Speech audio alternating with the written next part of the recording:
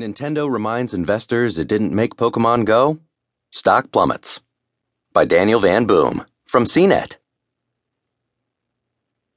Pokemon Go has been such a hit that it caused Nintendo's stock to double. On Friday, however, the company reminded investors that it didn't actually make the game, causing stocks to drop by 18% on Monday. Pokemon Go is developed and distributed by Niantic, Nintendo said in a statement on Friday.